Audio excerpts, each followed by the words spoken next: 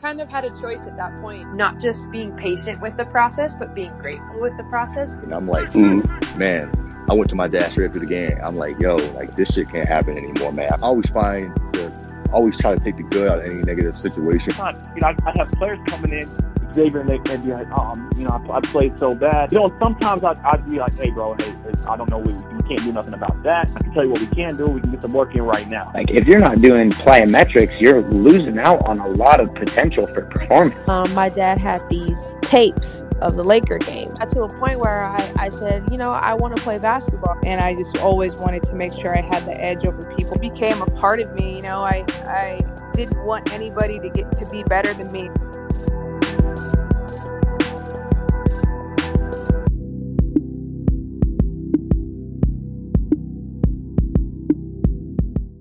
Welcome back to another episode of the Basketball and Barbells podcast.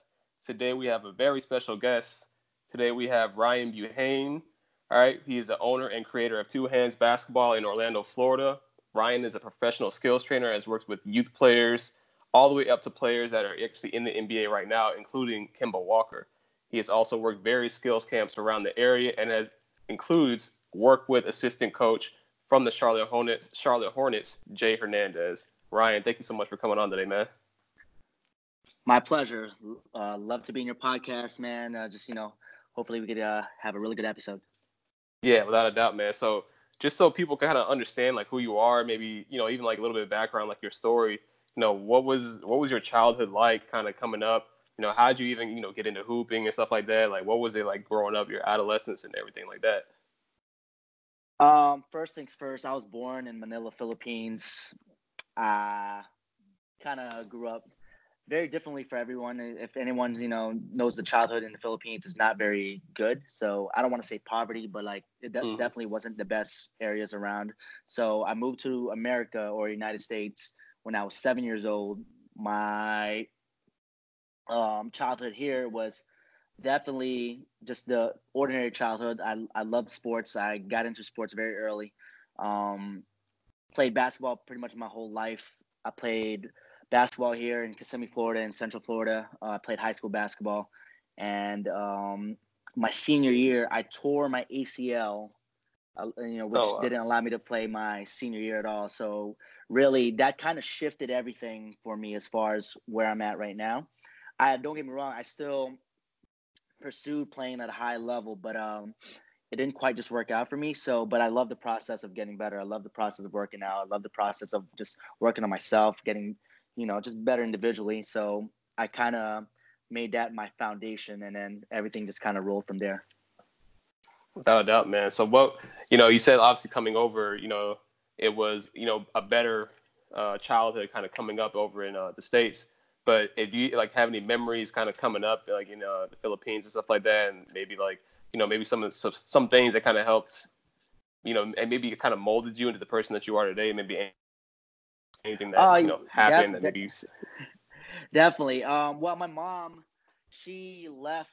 She didn't leave us, but she kind of made a sacrifice to move to the United States when I was 5. So I didn't really have my mom from like 5 to 7, and my dad was always working. So it was just me and my brother in the Philippines, and we kind of just like roam the streets every day, whether it's after school, and it was just kind of like and everybody knew who we were around our neighborhood, but it wasn't the best neighborhood, but since they kind of knew who we were, they wouldn't really mess with us. But it was we really just grew up around the streets and just kind of get to know how to live around the streets a little bit, just because of where we lived around at. And then fortunately our mother was able to get us over to the United States, doing whatever she had to do to get us over there, over here. And everything from there, just, our childhood was definitely much better here in the States.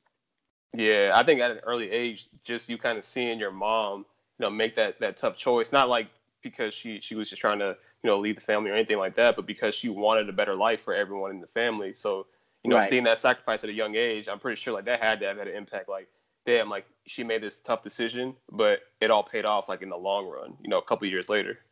Right. And then that kind of, instilled a foundation in me of what sacrifice means. Like if there's something that you want, I know it comes with a certain sacrifice, a certain price for it. So, and that's where I really got my work ethic from, is from my mom. My mom really had to do what she had to do to make things happen. So that's where I really laid my foundation on.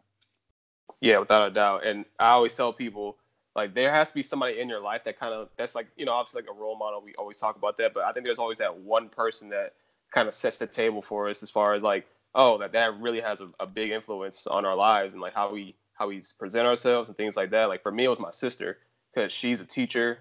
Obviously like position, she's always underpaid, overworked, but she loves it and she gives everything she has into it. So I get that from my sister. I saw her do that. And, she's so happy. She's one of the happiest people I've ever met. And for me, that just kind of set the table for me. Like, okay, look, she's happy doing what she's doing and she works incredibly hard. I need to take after that. So, yeah, that's crazy that you, at a young age, because I got that when I was like 18, but you got that at like 5. So, I already know, like, that's why you are where you are now, man. Yeah, I got that at 5. And really, just my childhood from that point of, that phase from 5 to 7, it was just 2 years without her, but still 5 to 7 for a kid, that was a very long time. So within those 2 years, I've experienced something, very differently from a lot of other 5 to 7-year-olds. So it definitely helped me out. Got you, man. So obviously like playing basketball, like, your skills trainer, like what was it like picking up that basketball for the first time? And like, what was it like, what'd that do for you? Because like with me, I started with soccer. I didn't pick up a basketball seriously until I was like 14, like going into high school. So what was it like picking the ball up for you, maybe at a younger age? And like, how did that kind of transition you into, even getting into skills training? To be honest, I picked up the basketball because of my brother. My brother was very good in basketball. Growing up, everybody knew who he was as far as around the Central Florida area or Kissimmee area. And to me, I really picked it up just because of him, I was really around him almost every time. And I sucked. This one, we're talking about 7, 8, 9, 10, that phase. Oh, man, I was terrible. Very terrible. But, and then also my brother was very hard on me. He would like literally pick on me like, you suck, you got butter hands, all that stuff. So it was just like, if we're talking about just, being unfiltered, like I wasn't very good at a young age. It wasn't until about 7th, 8th, 9th, and 10th grade where I really like showed out because I played basketball from like elementary, middle school, but nothing seriously. And it wasn't until about 6th, 7th, 8th grade I started playing organized basketball, and I really started tapping into my potential. And that's when everybody started taking a notice. Oh, wow, like Nico's little brother's actually getting pretty good. And it wasn't till my 9th grade year where I started really having a little bit of flourish, where it was actually, and obviously I'm no Michael Jordan, but it was a little bit of a Michael Jordan story where my freshman year, I tried out for JV just because of the strength of my brother's name also, because he was in the same high school at that time. So it was like, all right, cool. I'm my brother's brother, so I can, get some pull. And I worked hard. It's not that I worked hard, but definitely I knew at that time, I knew the value of, just knowing someone and already being known without even being proven. So I knew that value off the back. So if I had to use that to my advantage, plus my work ethic. Long story short, I didn't make JV my freshman year. I played freshman my freshman year. But here in Central Florida, then that was like, 2005? Then where your freshman season was very short, it had like 12 games. And then JV and varsity would still be going on with another 15 games left in the season. Yeah. So finished out my freshman season very strong. And then immediately from there, I got moved up to varsity that very same season. So I didn't even play JV. Wow. And then just playing varsity for the rest of my high school career from there.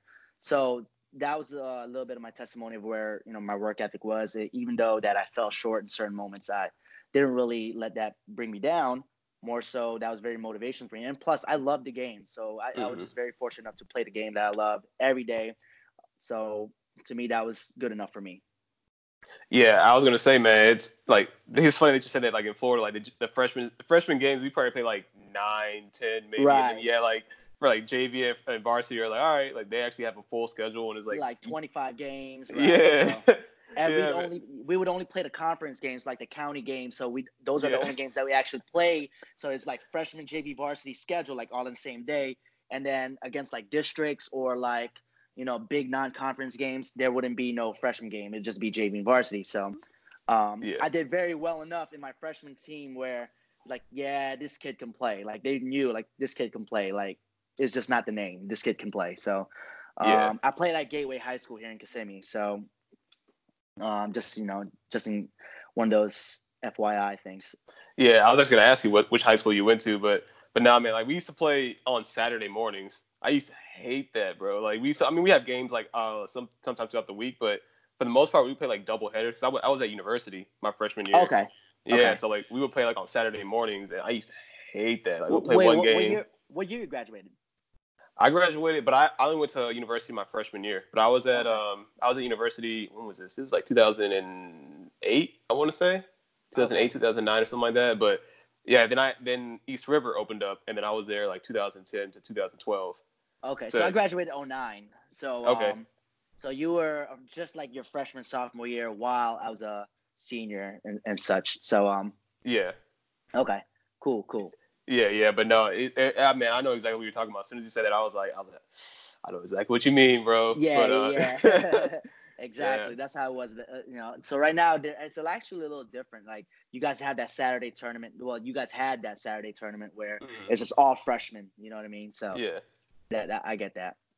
Yeah, without a doubt, man. So we talked a little bit about your basketball, like you're actually playing. So how'd that turn into you actually started to train other people, like other players that want to get some work in? How'd that happen? All right, so let's just go back to that. Remember when I told you I tore my ACL my senior year? So going through that, my rehab process, I couldn't really play. So that's when I really started training. So, growing up, I never had a trainer. I played basketball, I played pickup. But, I mean, I would work on my game, but just, get my shots up, get some ball handling in, like, go through zigzag drills, cone, like just a few cone stuff. Nothing extreme like now. Nothing very, nothing very methody right now. More so just go do your zigzag drills, a few two balls, two ball workouts. That was my thing. So that's where we'll get back to that later, but that was really the foundation of two hands basketball. I was very good at dribbling with two balls. So, that was my, having a torn ACL, I couldn't really play. So just work on your game. So that really instilled the foundation. I was still a pursuing player after my senior year, but trying to line up tryouts, trying to get to smaller colleges and stuff like that. I ended up tearing my ACL like 2 years later again on the same knee. Damn. Yeah. So while trying to figure it all out, trying to set up certain things, attending showcases and stuff, like, those college showcases, like unsigned seniors, all that stuff, or unsigned players. This Scott Goldman events. It's just, trying to do all that, and then you tear it a second time. It's just like, oh man, like I'm never gonna play at the high level that I'm looking for. The second one hurt. The second one hurts, but like that never really stopped me from trying to improve myself, like as far as training and stuff. And this was like, I want to say 2011, 2012, where Instagram just started really, everyone's like, what's Instagram? This is when it was just pictures. The moment videos came out, where it started really getting crazy. I never really filmed anything. But everybody knew, like, oh man, this dude Ryan works out every day, like every day. I'm talking about a couple hundred shots a day, working on my two ball stuff. This was after the second surgery because I just love the process of getting better. I really just love working out. So, with that being said, once Instagram started getting into it, I was like, all right, cool. Let me just post some workouts because I saw Dribble Too Much do it at first. It was at 2012.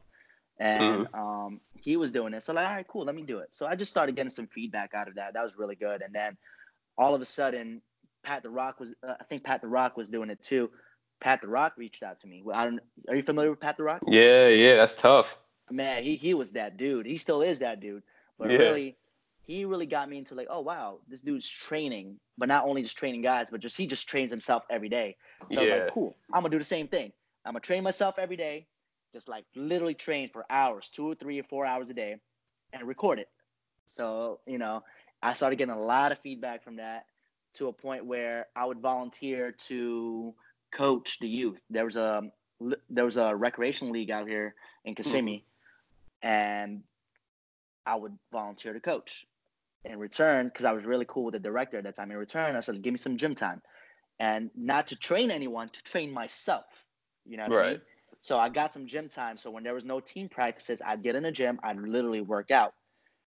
Then it come to a point where one court would be free and another team would be practicing, and I would just work out. And parents would see, like, they were like, "Hey, James, who's that guy working out and training?" And I'm talking about, I'm going ham. I'm going crazy. True ball stuff, tennis ball stuff, shooting like 30-foot shots and just hitting 6, 7, 8, 9, 10 in a row. Like, they were like, "Who's that guy training?" Or like, "Oh, that's Ryan. Like, he just trains every time." And they would ask him, "Can he train my kids? Like, can he train my boys?" So it started off as that. And believe it or not, because of that league, is when I really started charging for training, because I got so much inquiry from that league. I'm talking about off the back, like 20, 30 kids immediately would want to train with me. And I was only charging $10 a kid at that moment. Right? And I thought that was something. Yeah. Now, $10 a session wouldn't get you very far with me nowadays. But we'll get back to that in a bit. But like, yeah, so I'm charging $10 a kid, and I got like 30 kids. And I'm like, oh, wow, like, this is crazy. So I'm like, at that time I was working too. I was working part-time at retail stores like Nike and stuff like that. And, just trying to figure out my niche. I'm also in school at this moment. Like, I think I had just transferred to UCF. It was like my third year, like, because I got my AA and stuff and all that. So I just transferred to UCF. And then it's funny because, like, I would be classmates with a lot of UCF players. And I would tell them, "Yo, I train," and they would just kind of like nod, "Yeah, okay." Like, what I mean? They were cool though. Like, until now, I'm cool with them. Like, there's a player named Daquan Walker. He played at UCF. I've worked with Tank. Oh, okay, Tank. Yeah. Tank. I worked out with his little brother, and like, so it was just funny. Like, so some of those UCF guys, like, they know now, like, yo, Ryan got. Yeah. But then, because I was in class with them, they were like, "Yeah, okay." It's like, come on, bro. We both got a test. So come on. So I'm like, no, for real, I can get you better. But like, they didn't give me a shot then. But it's all good. Like, once they figured it out, it's like, all right, yeah, this guy has the juice. So yeah, this guy has the juice. So yeah, back to that. I'm charging $10 a session and stuff, and then I did a camp for the city, like for that league, for the recreation. I had nobody show up to that camp. Whoa. Nobody showed. But I'm like, okay, cool, whatever. But I mean, I was still getting clients though. I was still getting individual clients, but nobody showed up today. So my first camp ever had nobody show up. So I don't know what happened until then. And then I think Pat the Rock did like a clinic in Orlando around that same time, and he reached out to me like, "Yo, come through," whatever the case might be. And this is with O Hoops. He did an event with O Hoops, Orlando Hoops. This is where Coach G, TNT, Coach Trap, Coach Ricky, everybody, the whole gang. They were still with O Hoops. Shout out to those guys. Those are some really good guys, really good trainers. But like, and then they knew who I was, but like, it was their event. So I was like, "Hey, Pat told me to come through and stuff, whatever." And believe it or not, they charged me $75. All right. To join that camp, and it was Pat the Rock that told me to come through, and I was like, "Charged you?" Cool. They charged me. If you ever have a chance to like ask them about that story, they charged me $75, and all I want to do was come through, help out, do what You had to pay to help. I paid to help. I paid to join the drills, and I paid to help.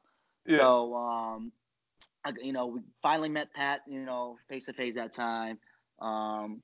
Kind of did chop it up, but like more than anything, at that time it was worth it. Like $75, cool. I get to meet a guy that's been showing me love on social media, and he's a world sought out trainer at that time. He still is, but he was really hot at that time. I think there was like 100 kids in that camp, but like I was the oldest kid because like, all right, whatever. I just wanted come through, help out, but I got charged to help out. But see, those are the very nuances that I was doing because I wanted it. It's not because I wanted to become a trainer. It's just like, man, I really wanted to gain knowledge on how to get better. That was just my thing there. At that time, I didn't care about playing anymore. It's like, how do I get better? How do I get better ball handling? How can I teach better? How can I, I was a junkie at that point. To me, $75 wasn't nothing at the moment because I knew it would just help me out in the long run. So that actually helped me because I got connected with Pat the Rock. I think a year later he came back down, but he was training Victor Oladipo when Oladipo was with the Magic at the time. And me and Pat the Rock, we just did like our own private workout, and believe it or not, he didn't charge me a dime. This was out of just strength and like he just kind of believed in what I was doing at that moment.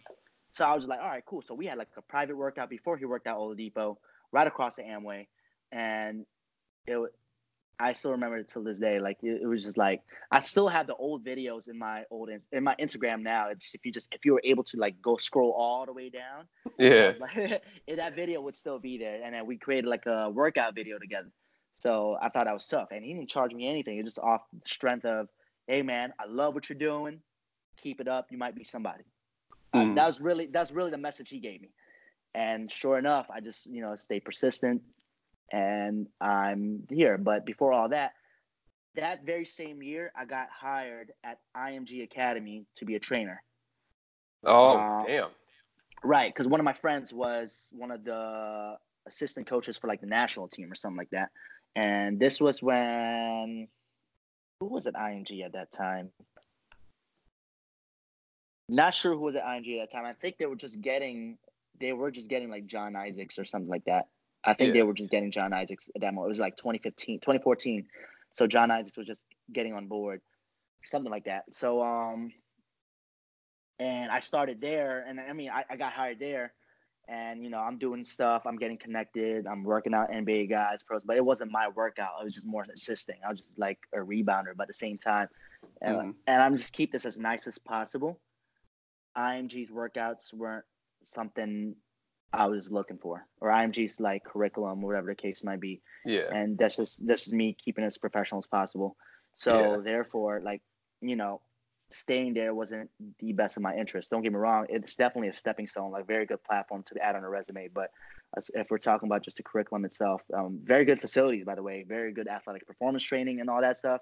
The Gatorade Sports Science Institute is there. But as far as we're talking about just skills, basketball skills, it wasn't my fit. It wasn't my style of where I know I can grow as a trainer. So we'll just keep it at that. Yeah.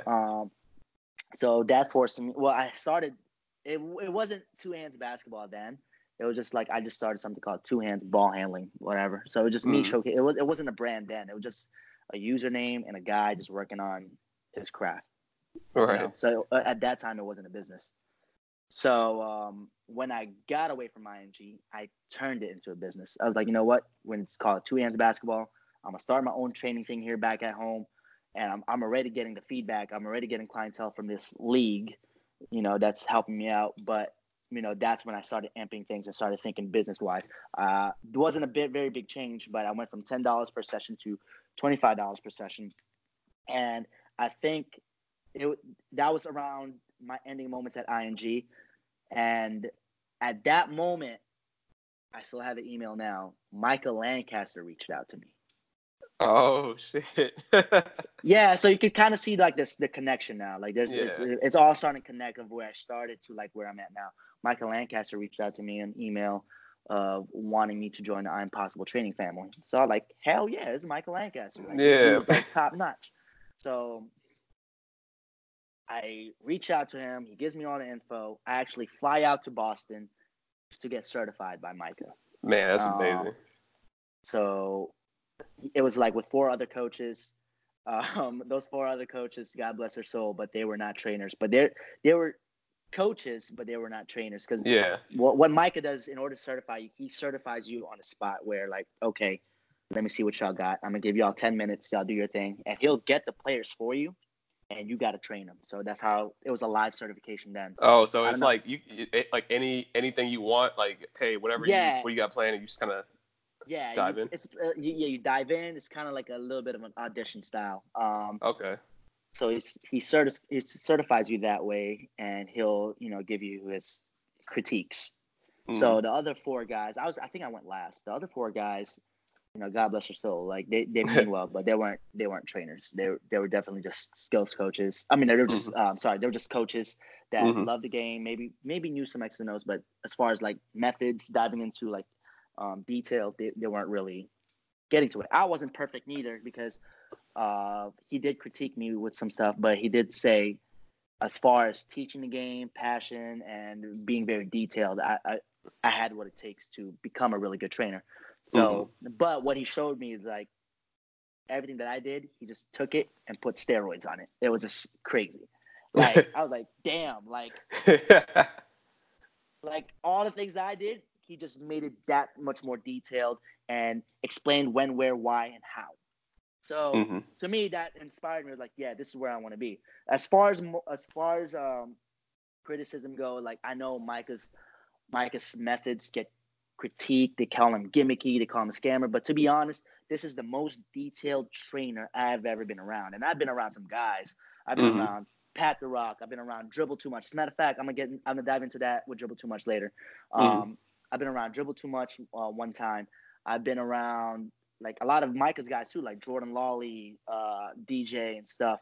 And those are really detailed guys. But if we're talking about just guys that were just so naturally detailed and pinpointed so much, Micah was that guy. Like he had a method to the madness, right? So anything he did, it was just so broken down into detail. And that's what really brought me into I'm Possible. Like, I want that. I want to be able to teach my players in that detailed manner.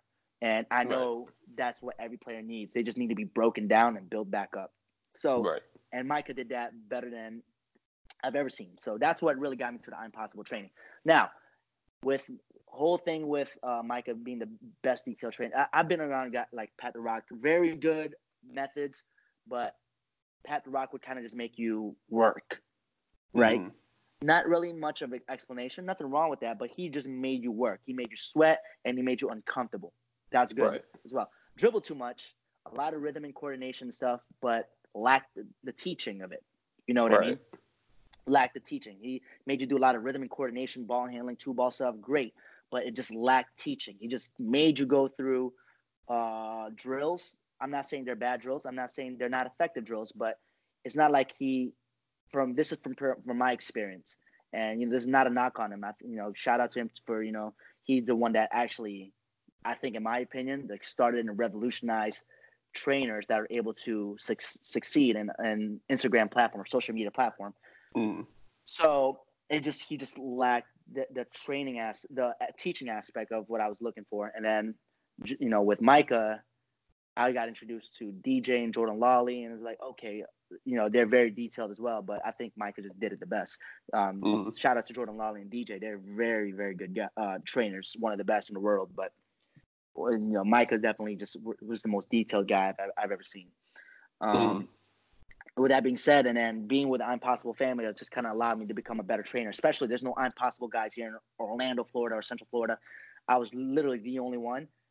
That's where I separated myself from everyone. I don't care what anybody says in Central Florida as far as we're talking about skills training. There's not really anyone as detailed as what I can do here in the Central Florida area, and they could take that one to the book. I'm sorry. That's just flex, man. You earned all this. That's just my self-confidence. And there's some good guys here. Like, there's some really good guys that's gotten guys to the next level, but like, when I've seen their approach and their training methods, it might work for that one guy they got all the way through, but I don't think it's a way to approach every player that they get to work with. I think every player needs a very detailed approach, and some of these guys just don't have the very detailed approach. In my opinion, it's not detailed enough, and they call themselves, different. There's nothing really different about it because everybody's doing the same thing. Like, cookie cutter, right? And and that's just really as nice as I could say, because like I don't want to sound like them, because like when they make critiques of other trainers, they sound like haters. So I'm not even gonna go further than that. I'm not a hater by any means. I don't go publicly bashing other trainers. I don't go publicly saying, oh, this don't work, that don't work. I stay in my lane, and I just prove it to my players that I can get them to the next level. Those are really who I cater to. And that's really it. And I should respond to any time they say those things, but in reality, it's just, apples and oranges. They won't get it. Just two different styles. Neither are more right and wrong than the other. But I just feel like at this moment in this phase of training, they just won't understand each other. And maybe someday they would, but as of right now, they feel like I'm competition. I don't feel like they're competition. They're not in my competition anyway because I stay in my lane. I do what I do. I'm not worried about what they do. In other hands, they'll look at methods and stuff like this. They're like, of what I do, and be so quick to go publicly, make a remark in public. Like, to me, it's laughable because, like, wow, like you really go out of your way to make a public remark on this, right? I don't care. I'm like, it's proven to my players. I've gotten guys, as a matter of fact, and this is not to name drop, there's a kid, Josh Marte. He played at Osceola High School. Right. Signed to Bethune-Cookman. I think he's probably like a Central Florida college right now just because of whatever, ineligibility it is. I don't know the whole story, but I've been working with a kid since the 7th grade. He's like 5'6", 5'7". He's a kid that had no shot playing Division I basketball, but earned a Division I scholarship through my methods and styles. I'm really probably the only one that's worked with him as far as a skills trainer, and he just worked with coaches, like, coaches that knows how to get him better and stuff like that, as far as, his high school coaches or his AAU coaches and stuff. So I know there's proof in the pudding of what I did to help him get to that level. You know what I mean? Yeah.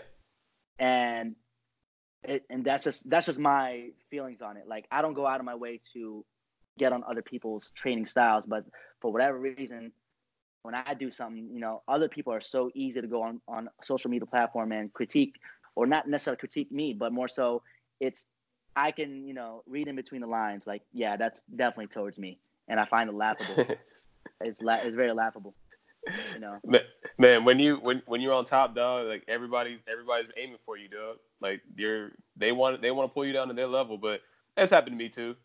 That's what makes me like so funny to me is I've had times where I've said something, whatever, like my beliefs, and you'll see it, like it won't be on your page or whatever. You'll just see the comments, and it's just like, okay, cool, like whatever. But like you said, you gotta stay in your lane, man, because at the end of the day, everyone's got something to say, everyone's got a criticism, but like to me it doesn't matter as long as you're getting results. Like if you're putting players through to college, to the NBA, and all those things, like, and they're getting results, that's all that matters. Because everybody, it doesn't matter. Like they hated on Jesus too. That's what I tell people. They hated Jesus first. Hey, you know what? And that's exactly correct. Like, I'm okay with it. I don't mind the criticism. I find it laughable. That just means that they're paying attention, which is cool. Keep paying attention because I'm just getting started. Without a doubt, man. So one thing I actually want to talk about, because you even mentioned it, I see a lot of hate when it comes to like Michael Lancaster and like his training methods and things like that. Like you said, people will call it gimmicky and like wasteful and stuff like that. My thing is like you said, there's so much details and there's context to it too. Like you don't know why you're using something, you're doing something. It's the same thing to me. Like when it comes to like strength conditioning, it's like, okay, well I wouldn't do this with this player, but it's like you don't know what's going on or why.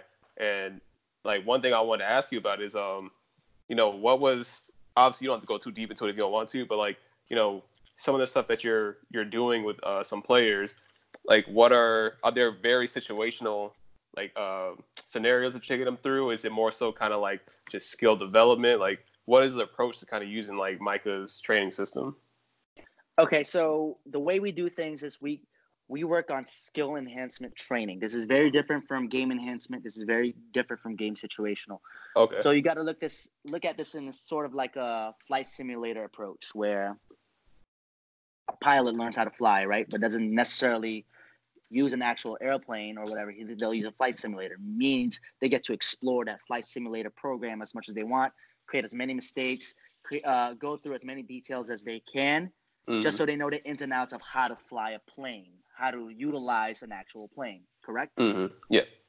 So our madness is very similar to a point where our methods are flight simulators, where we get to explore everything it is that we know that we can do with our body. We explore every detail there is with ball handling technique, ball handling manipulation, every detail with offensive footwork, where the foot placement needs to be. Where does it need to be? Could it be under my hips? Could it be this far? Do I need to be in a split stance where both of my feet are outside my hips? That's the kind of method that we try to approach, where We want our players to understand how to operate with their body fully. And that's just going to make them a better basketball player because they know how to functionally use their bodies in any way, any shape or form. And then you add the game situation stuff. Now the game reads would be that much better. But you got to understand when coaches or trainers put their guys to game situations, right? What I see the most is the lack of body details. For example, I see trainers put guys to sideline pick and roll movement, right? Whether it's split the screens, bounce out of a hard hedge, or just turn a corner. They lack detail of accountability of where their shoulders need to be placed. They lack accountability how low their hips need to be dropped. They lack the accountability of where their feet need to go, or even the timing of their feet as they make that turn on that screen. So, yes, it's game situational, but you just failed to teach your player how to operate in that game situation. You gave them the read, but you didn't give them the functionality. Right. You know what I mean? So what we do is when you see us putting cones on the floor, right? That cone now forces our bodies to play in a low stance where it's needed to play off a screen and roll. That cone can now represent a moment in time where I have to play low if I have an over-aggressive defender and I need to just use my shoulder as more protection. Or if you just see guys driving the game, right? And let's just use for an example, one of the highest level guys, Kyrie. If you freeze his moment in time, and this is what we call picture-taking moments, just pause it. You'll see 9 out of 10 times his shoulders drop where his hands are on the floor, and he's still able to function on those stances. So therefore, if Kyrie is creating leverage because of those low stances, how can we replicate that in training? How can we get our guys to replicate that style, those methods, those details in order to add that to their game as Kyrie would? Because Kyrie is one of the best skilled players in the game, and he uses those body positions for his leverage in order to be fluid and functional. You know what I mean? Without a doubt, man. And so, like, not even to cut you off, man, but I'm thinking about, like, so like you said, like, you'll have coaches that'll come through and have the game reads, so they can make the reads, but they don't have the physical abilities to operate in those reads. Is that what you're saying? Right, absolutely. I'll see guys like, man, I see guys, NBA guys on the gram. They'll go all through these reads, but dude, they're playing so high, they're playing so slow. They got choppy steps. Their ball handling is not even in correct timing. Like, yeah, you're making to create reads, but those functionalities that you're doing with your body movements, with your ball handling timing, your synchronization is not even up to par. So no matter how good you are to read that situation, if you can't function in the read, you can't, to be honest, you can't function in that live scenario. Facts, man. And all that makes sense. And so, like, basically, and you talk about, like, the cones and things like that. So it's creating accountability. So now you have to be accountable to put your body in that position. Right. So it trains the body. And like they say, oh, muscle memory is everything. So I get this a lot. Oh, it's all about muscle memory. It's all about repetition. Right. But it's also about correct repetition. Right. So you can go through, all these live scenarios all you want. But if you're not placing those players in body position they need to be effective in, you're doing them an injustice. And I'm sorry. And you're not different. You're just like everybody else. So, and this is not a knock to other trainers, but before you start attacking other approaches, maybe they need to check their own approach to see if they're even getting guys the justice they need to operate in those situations. You know what I mean? So for instance, right, I would teach a lot of finishes where I'd have somebody tap a cone on 2 stacked platforms, very high platforms, right? Right. And I get this a lot. Oh, you'll never stack a cone on 2 platforms. And they can't pass the imagery of just a platform and a cone. They can't understand the method of me.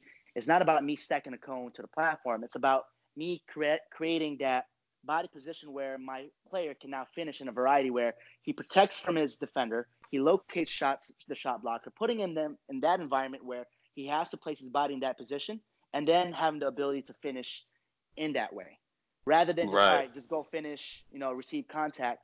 It's not just about receiving contact. It's about placing your body in a position where you're the most effective. And this is also one of my things that I tell guys or coaches or players. Efficiency doesn't always mean effective. Facts. Sometimes you got to go reach in your bag that's effective, although it might not be efficient. It might not work majority of times, but there's going to be a scenario in time when this is why it's called clutch time, right? Clutch players. A lot of players in the league, when they're getting to their clutch moments, they reach in their bag. They're going to reach into their bag to, all right, what do I have? What's the best availability I have? What's the best available move I have? And they're going to reach in their bag to, tap into it and execute it, right? That might not be the most efficient shot, but at that moment, that's what you have. So that's what we call effectiveness, and it's very different from efficiency. You can work on the efficiency, be efficient and, getting to your spot, being efficient to knock down 9 out of 10 in that spot. But sometimes you got to be effective, and effective doesn't always mean efficiency. You know what I mean? Right. No, without a doubt, man. I love the fact that how you distinguish both of them, because like you said, like it's great to be efficient, but there's gonna be the times, like you said, like there's situations that call for, look, you just got to get the job done. So what's going to get it done that may not be as efficient? Maybe I go out the way a little bit, but you can still make sure you get the job done. That might be a 5-dribble move. You might have to continue your dribble instead of getting stuck in a lane, or instead of getting stuck in a corner. You have to keep your dribble alive. You probably have to over dribble, right? And I get this a lot. Oh, Ryan dribbles too much. But more so, I teach them not to get stuck. I don't teach them to get stuck in a spot. I teach them, if you got to dribble, you have to dribble. So I don't teach my guys to over dribble and dance around, but I teach them how to over dribble in the right moments. You know what I mean? So it's very perspective of how you see the game. Really, that's where you can really understand how we do things. But more than anything, we have more accountability methods than anywhere around, and this is just because of me teaching the curriculum. We keep guys accountable.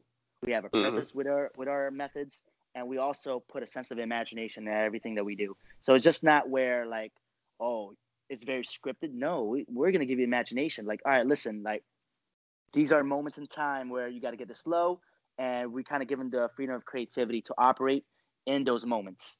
But obviously we put a little bit of principles in it, but we have them play with principles and imagine the moment, Right, without a doubt, man. And it's amazing that how you explained it, because you wouldn't, not only did you go into detail and explain everything, but you gave examples, and like everything makes sense. Like on the outside looking in, obviously, like it's the context that matters. Like I said, people don't know why you're doing these things. Like everyone has their own philosophies, whatever.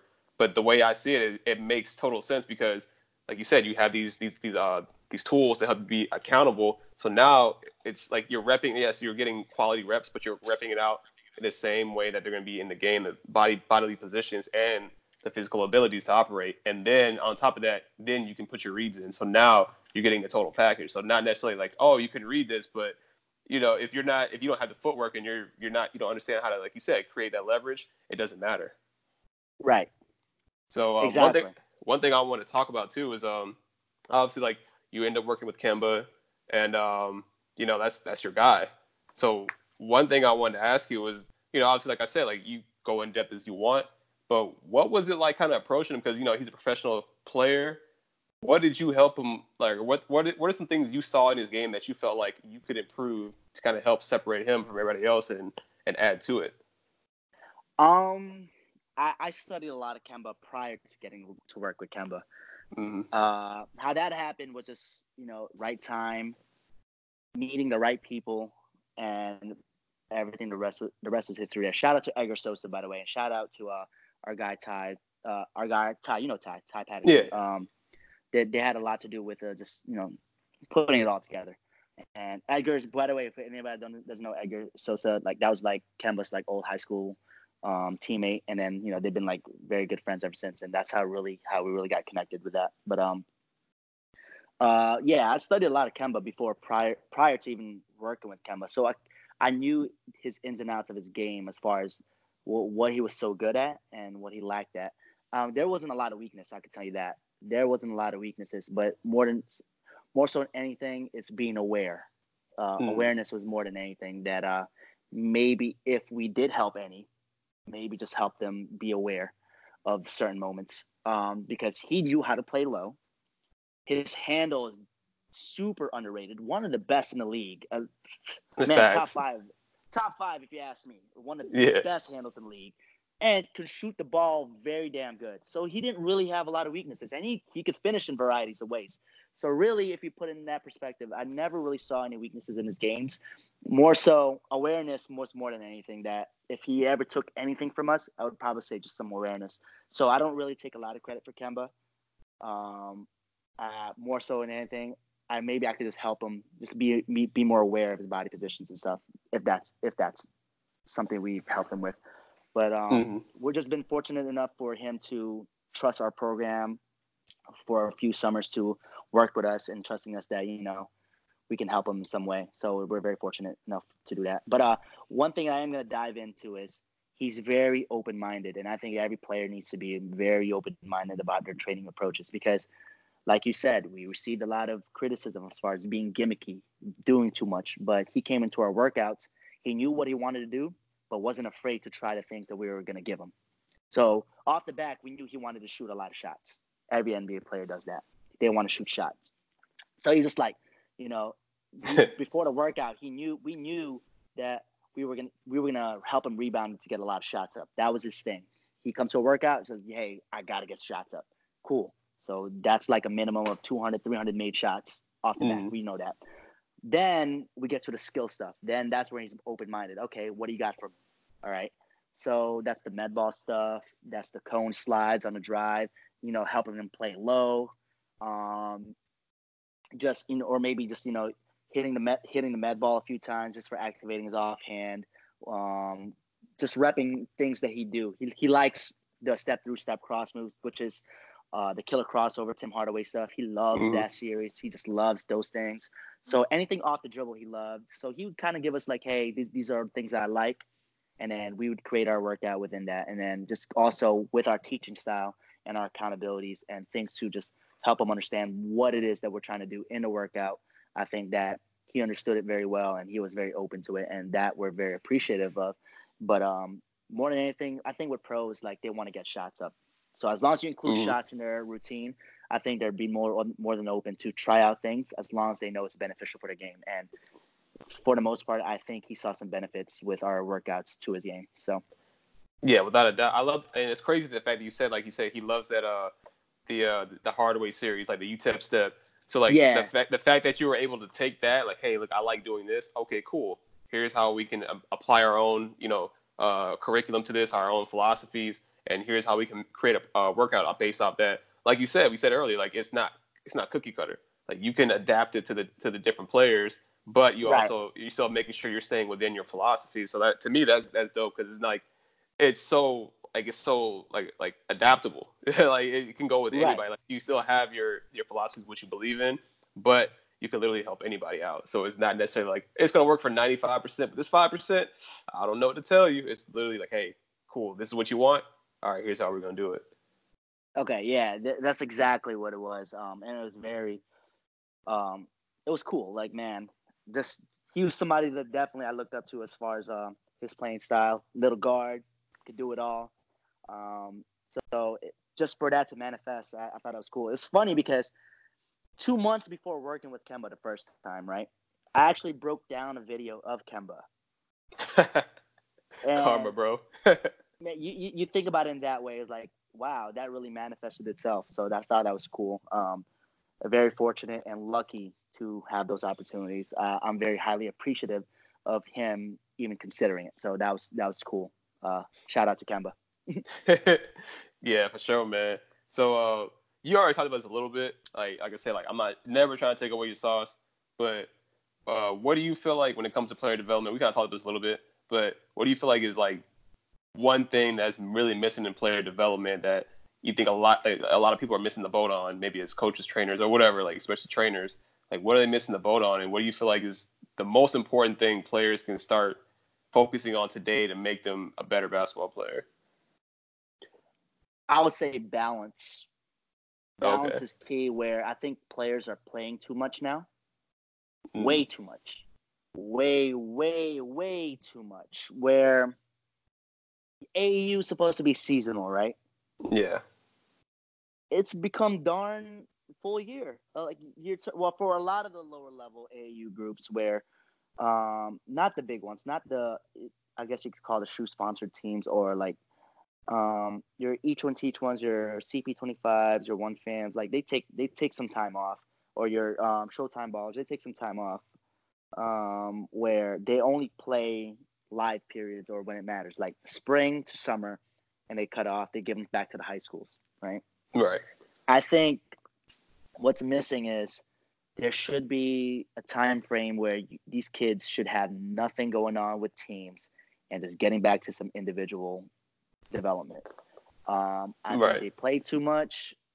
Some find the time to create the time or create the time to make it work. But I think some parents will like, well, they're playing this tournament. I mean, you guys play in a tournament every week. Like, they're not gonna miss it. What do you think they're gonna gain? Like, think about it. They're taking, all right, at most, if their coach even lets them shoot that much, 12 to 15 shots per game. Facts. But what are you gaining out of those 10 to 15 shots? All right. And you can't tell me quality over quantity, because you wouldn't know what a quality shot is because you haven't prepared yourself for a quality shot. Right. You know what I mean? So I think it's just balance. Play, yes. But more importantly, find the time to develop. I think a lot of times I get a lot of players and parents giving me excuse. Well, they have a tournament this in time. Well, they shouldn't have a tournament this in time because it's not even like live period. It's not even a time for you, they shouldn't even be playing. This should be the time for them to get better, whether that's working with an athletic trainer, make sure that they're functional in an athletic perspective. All right. We're talking about injury prevention, strength and conditioning. That's your realm right there. Where I know when I studied sports and exercise science at UCF, they always talked about phases. And I know you know what I'm talking about. I don't know I forgot what it's called right now, but I know there's phases of where they need to be working on explosiveness. There's a phase where they need to be working on strengthening, and there's a phase where they need to be working on gaining mass. Periodizing. Yeah. There you go. See, I know all this stuff. It's just that I don't apply it because it's not my niche. Like, I don't care for it. It's just I'm all about skills, but I know how vital and important your realm is. So that's why I would send someone, like if I had a player and I wanted to have the complete package, I would send them to someone like you, just so, and then you and I will connect. Like, okay, what is it in an athletic perspective he can't quite grasp right now? You could probably tell me as far as biomechanics and stuff. Which, by the way, I want to ask you some questions about that because it's a very weird world right now as we have connecting skills into biomechanics and stuff. But that's really where I think balance should be key. They need to make time with their athletic trainer. They need to make time with their skills trainer. They need to make time for their AAU teams, whatever case might be. And, because those are the guys that are going to teach them the game enhancement stuff because they're the ones that's going to be putting them in positions to play. All right. So the skills trainer and the AAU coaches have two different roles. The AAU coaches are going to place them in the positions they're going to be operating in. And the skills trainer is going to give them the functionality to operate in those situations. So there needs to be a connection. And then the athletic performance side, they're the ones that's going to make them functional as far as being a complete athlete. Much more faster, much more explosive, quicker, being able to place their bodies in very awkward movements, but that's going to give them leverage. And this is where my next question. How do you feel about sports-specific training, right? Just say basketball and biomechanics itself. Because if you notice, a lot of basketball movements are not biomechanically correct, but they're so functional in those levels. Where can we, let me rephrase the question. So where would we make some changes as far as biomechanics and sports specific? Like when it gets to the basketball world, obviously you wouldn't teach them, all right, proper squats, but in the game of basketball, proper squats are very rarely used. Yeah. Where would you make those changes? So that's actually a really good question. So I think every player should definitely have a base. Any athlete in general should have a base of strength and stuff like that. So it's actually a really hot topic too that you say that too, sports specific, because everyone's well, in the weight room they shouldn't be getting sports specific. My take on that is that we should be preparing the body for what it's going to see in competition. So we should have these squats the full ranges of motion if they can, because depends on their mobility, but if they can do a squat, for example, full range of motion at the beginning, just to build strength and hypertrophy, make sure they get a little bit bigger, more muscle. Cool. So now that's for injury prevention. That's also going to help their performance. So, and then when it comes to basketball, like you said, they're not going to really get into those deep positions. If they do, by the time they get in that deep position, like let's say they go for a dunk or a block, they're either getting dunked on or they're getting blocked. You're right, because they don't have the time to go down to such a deep squat and come back up. They're working at a partial squat. So through time, I think we should get more sport specific. So like even when it comes to like little partial squats, or even like, I mean, some of the videos you've seen on my page. So I'll do like this drill, like where it's like for deceleration. So I'll literally have them like standing with like a medicine ball or like a weight, and I'll push them right in a different direction, and they had to come to a complete stop because they had to learn how to absorb forces. So we'll have them do that. So like obviously like strength and conditioning coach will say, well, why don't we just get them under a squat rack or put some dumbbells? But I'm like, well, no, because at the same time, I also want them to have like a weighted basketball or even like a band pulling them, so that way they can feel what it means to own these positions. You know, even though it's not necessarily in a weight room, they can still feel and own these positions that they're going to feel in basketball courts. When you take the load away, the weight, the bands, the resistance, now they can operate in a way where it's not only are they strong enough to withstand this position, but now they can move out of it explosively. So I'd always say we'd always start with the base of like just general strength conditioning, whatever, like full body squats, whatever. And my thing is like basketball players don't need to squat, but we're not gonna get into that right now. But just kind of some general strength, but get more specific we can get more specific after that. Just because I think athletes need to have that general base of strength to operate off, because not necessarily for athletic performance, because if you give me a player right now, I can put 2 inches on his vertical, but it's not going to help him if he or she gets hurt. Right. So exactly. like availability is the best ability. Let's make sure that one, they can withstand whatever it is they're doing and not get injured. Then let's get them more sport specific. But I wouldn't necessarily start sport specific, just because, like I said, the general stuff is more so for injury prevention. But no, without a doubt, man, I think it's such a hot topic, because I've heard strength coaches come talk to me and say, hey, man, I would just stick, to the basics, blah, blah, blah. And then we can manipulate like the weights and then the tempos in the weight room. We shouldn't get sport specific. But in my opinion, personally, like I just feel like, how are we helping the athletes, specifically basketball players, get better at their craft if they're just going to be sitting doing squats all day? Like we should have them, dumbbell jumps, trap bar deadlifts, like, things like that. And then, like I said, like going into these movements where they have to decelerate in a lunge position, which they're going to do with the basketball, maybe even a step back. They're going to a split stance crossover. Like there's different ways we can do this. But I just feel like a lot of, my opinion, strength coaches are kind of, like you said, narrow-minded. Like they're not really open-minded to seeing some of the things that we do. And I mean, that's just my take on it. I just think we should get sport specific, but we just need to make sure they're strong enough first before we get there, because it's only going to hurt them. Right.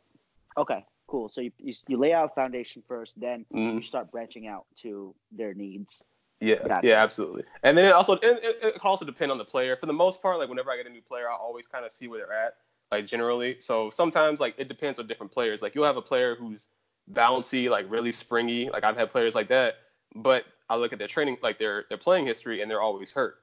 I'm like, okay, cool. Like I'll look at you. Okay, like you're 6'5", you're like 170. Okay, cool. Like we can get you a little bit stronger. That way we can keep you on the court. So it's not necessarily like, oh, I'm going to put 2 inches on you. I'm just going to make sure that you don't get hurt. Then once I even build that general strength, what's crazy is that you're going to get more athletic, because now your body's like, oh, okay, like naturally your body actually protects itself. So even when it comes to like range of motion, your body is tight in certain positions because it's not strong enough to be in that position during athletic performance. So if I get you stronger in this position, now your body's going to be like, oh, I'm strong enough. Let me take off the emergency brakes. Let me get down into a deeper position. Let me open up this ankle mobility a little bit more. So even just like little simple things like that, like the basics are actually going to open up their game so much. And that's why a lot of players like, hey, man, can you help me jump higher? Yeah, sure. And it's like, yo, take care of them. And all of a sudden their vertical goes up, whatever. And now they're happy. And now I can make sure that they're going to stay healthy in the long run, instead of just coming over like, yeah, man, let me do these jumps for you really quick. And then they get hurt next week. It's like, well, I put 5 inches on his vert, but he's hurt. So like, what does it matter? You know what I'm saying? Yeah. Now he's going to go back to square one, where he's probably lower than his original vert, because now you got to rebuild him again. So I get that. Okay. Yeah, man. Like I said, man, there's so much variables that goes on, but like they don't really see our method to our madness, because we take account of every variable. We're not just going to, it's funny because like so many trainers out there like, oh, the game is simple, keep it simple. Who the hell told y'all this game was simple? Like, It's not. There's just so much complexity going on. Like, who told y'all this game was simple? Now you guys are lying to these players. Oh, you got to keep it simple. Keep it, don't reinvent the wheel, bro. It's not being simple. Dude, this game is so complex that, like, yes, some do it much better than others, but that don't disqualify the fact that they're moving in complex ways. Is because they just, throughout time, they just learned how to play in complexity. Not everybody's the same. If you can get guys to operate in that same level, great. But you're not going to get the same guys to operate at that level the same way. It's just not going to happen. So, right. I think that, to me, like, it's like I try to understand where they're coming from. Like, yeah, okay, cool, we can keep it simple, but at the same time, it's like we talked about it earlier, man. Like, yeah, sure, that maybe that's efficient, but we want to be effective. You know what I'm saying? Like, there's gonna be those times where we got to get in that bag. So my thing is, when I get a player, I'm like, look, if we can keep it, we're gonna do some fundamental stuff, but at the same time, I want you to get in that bag. Like, because if you need to, right, and you need to go off 1 foot really quick, I want you to be able to be explosive and get off that 1 foot. But if you, at the very least, it's like fighting. Like, cool, we don't want to fight if we don't have to, but when we have to, we gotta be able to defend ourselves. So that's what I always tell dudes. Exactly. So and that's that. Yeah, absolutely. Like I said, man, it's so much. There's so much variables. Like, there's so much that goes into it that people don't see. There's so many details that we know, and on people on the outside looking in, it's very hard for them to understand. Like, no, there's a lot of thought that goes into our crafts and what we're doing, and then at the end of the day, like, there's so much stuff that we could sit there and talk to them about. But like you said, man, we gotta stay in our lanes and do what we do. As long as players are getting results from it, and they're, like you said, like, they're on the court healthy, to me, that's all that matters. I'm like, cool. All right, skills trainer is like, all right, cool. We got him we got a 5'6" dude, a D1 scholarship. I get the player. Okay, let me make sure you stay healthy enough and you don't miss any time. Like, if I get a player and they stay healthy throughout the entire season, maybe a couple turn ankles, because that happens, but nothing major, like, ligament damage, like ACLs. If I can prevent that for the rest of their lives, that's a win. To me, that's a win. And because at the end of the day, like, you see Derrick Rose, who is probably gonna have trouble walking when he gets done with basketball. To me, like, that, if I had that, to me, that would be a failure. Not because I didn't make him more athletic, I didn't put inches on his vert, but because I didn't keep him, healthy after the game of basketball. Freak accidents happen, but my thing is, I want to make sure these freak accidents never happen. To me, that's a win. Yeah, but same thing with the skills aspect.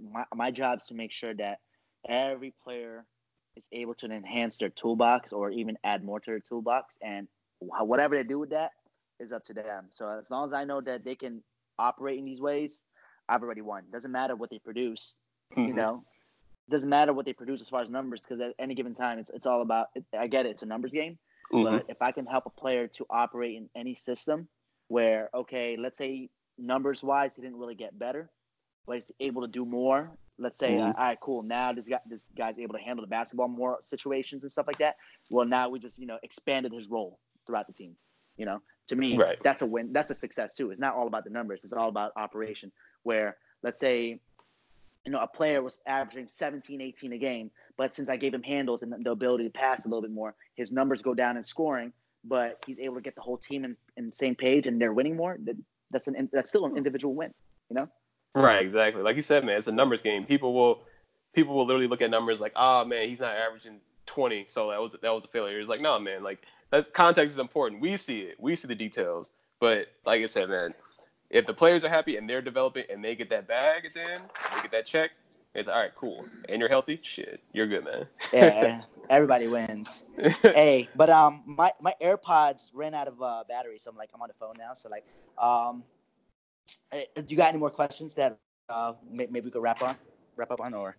Yeah, man. So I was gonna get maybe one or two more questions. So I'm gonna get you out of here. I know you're a busy guy. So what would be some advice you would give yourself 2 years ago and or 3 years ago, and would that change anything? Ooh, that's a good one. I'd say stay patient. I think 2 years ago I tried to get everything going too fast. Definitely stay patient. I was very eager and anxious to just get things moving. I was doing okay, but the patience is I think what I'm learning now. Because to be honest, everything's good now, but I think I need to learn more patience, because everything just doesn't, click itself. You got to, place all the variables, place it here, place it there, and then just kind of just watch it grow, watch it click by itself. And it almost always happens in every scenario I've been in business. As long as I place things where they need to be placed, eventually it'll click. But, then I was very anxious and eager to get things going. So I would say just be a little bit more patient and just make sure that you're always doing the groundwork every day. So it's all about the micro successes that's going to, make the big picture be more relatable. You could be able to see it better. Yeah, without a doubt, man. That's a big thing with me too. I think, just naturally, like we want so much just because, like, obviously, like, we're grinding, we're working so hard. So I think it's like naturally, like, especially in our age where everything's microwave, we can literally look up anything we want in the world in 10 seconds. So I just think, like, that's going to help separate us too. It's just being patient, because 95% of people aren't. So that by itself is like, that's going to pay off in the long run. But no, I see exactly what you're saying. Right. Even in the business standpoint, right, where let's say, for instance, you're able to capitalize off your passion. That's what everybody really wants to intend to do anyway. Be patient. If you're able to, let's say, start off, right? You're starting off, you're making $300, $400 a month. That's something to start off with, right? I'm not saying go quit your day job, but that's something to start off with. Just know, like, there's guys that are not getting paid for their passion. But let's say you're coming up with an extra $300, $400 on the side for it. Cool. Now just stay patient. Now, with that $400, figure out a way to, get more income out of that. Like, whether that's invest in some advertisements or some tools or things that's going to help you, eventually start getting more clientele in. And so I think that's something, definitely I'll tell myself 2 years ago, just be patient. Like, you're doing it. Just maybe not into the capacity you want it to be as of now, but you're doing it. So yeah, and when you earn that spot where you feel like you always deserve to be, that it feels so much sweeter, man. Like, that's exactly how I felt. Like, I was like, man, why am I not with this player? Like, why am I not here? And then fast forward shit like a year, and it's just like, damn, I'm farther than I thought I would be. Right, it's just like exactly. It's like you earn that shit. It just feels so much sweeter, man. So, one last question: if somebody wants to reach out to you, if somebody wants to hit you up, talk a little bit about hoops, or they want to even train with you, where can they reach out to you and find you, man? We have our website, twohandsbasketball.com, but you can also look us up at Instagram. Our handle is the numerical two hands basketball. And you could reach me out at Twitter as well. So pretty much every social media platform, Twitter, Facebook, Instagram, Two Hands Basketball. Twitter and Facebook, it's Two Hands B-Ball, I think. Or actually, Facebook's Two Hands Basketball as well. But just, you could definitely reach me out on the social media platforms. And it'll be directly to me because I'm the one running everything right now anyway. So. Oh, you're a one-man show. Not necessarily, but I like to oversee things. I like to make sure I make the connection with anybody that gets in contact with our program. And, definitely not necessarily a one-man show, but just I like to make the connection more than anything. Got you, man. I'll make sure I plug all that in the show notes too. Like, I'll put like your IG and everything, so that way if people want to find you, they can just click the link real quick and get to you, man. But Ryan, man, thank you so much for coming on today. You spit hella knowledge. You went in depth. I mean, there's nothing I could even ask for even more. So thank you for coming on. I appreciate you, man. And if you got any other questions for me, man, like, or anything else to say to anybody listening to this? Keep listening, man. And I love what you're doing with the podcast. I think this is very, very good free content, free knowledge. And people don't understand there's a lot of value in free content. Like, if you don't have the means to pay for a program or to pay, for all these resources, there are a lot of great free resources where it could start off your foundation. If you're a guy that, that wants to pursue training or pursuit of any entrepreneurship or, entering your business, there's a lot of free resources out there that can help you just get off the ground. And then you can start building your own philosophies, building your own experiences. And, you could actually contribute to this podcast. So definitely keep, for anybody that's, pursuing this business or pursuing this field, definitely listen to this podcast more and, receive free content, free knowledge. Yeah, without a doubt, man. It's crazy. Like, I always tell people, look, man, there's so much free stuff out there, but nobody pays attention until they got to pay for it. That's crazy. Right. Yeah. Appreciate you, man. Thank you so much for coming on, man. And I'm going to let you go, but like I said, man, anytime you want to hop back on here, spit some more knowledge, you can definitely come back on here, and I'll holler at you later, man. Definitely, man. Later. Thank you for listening to the Basketball and Barbells podcast. I really hope you all got major value from today's episode. Please leave a rating and review of the show, and don't forget to tune in to the next episode.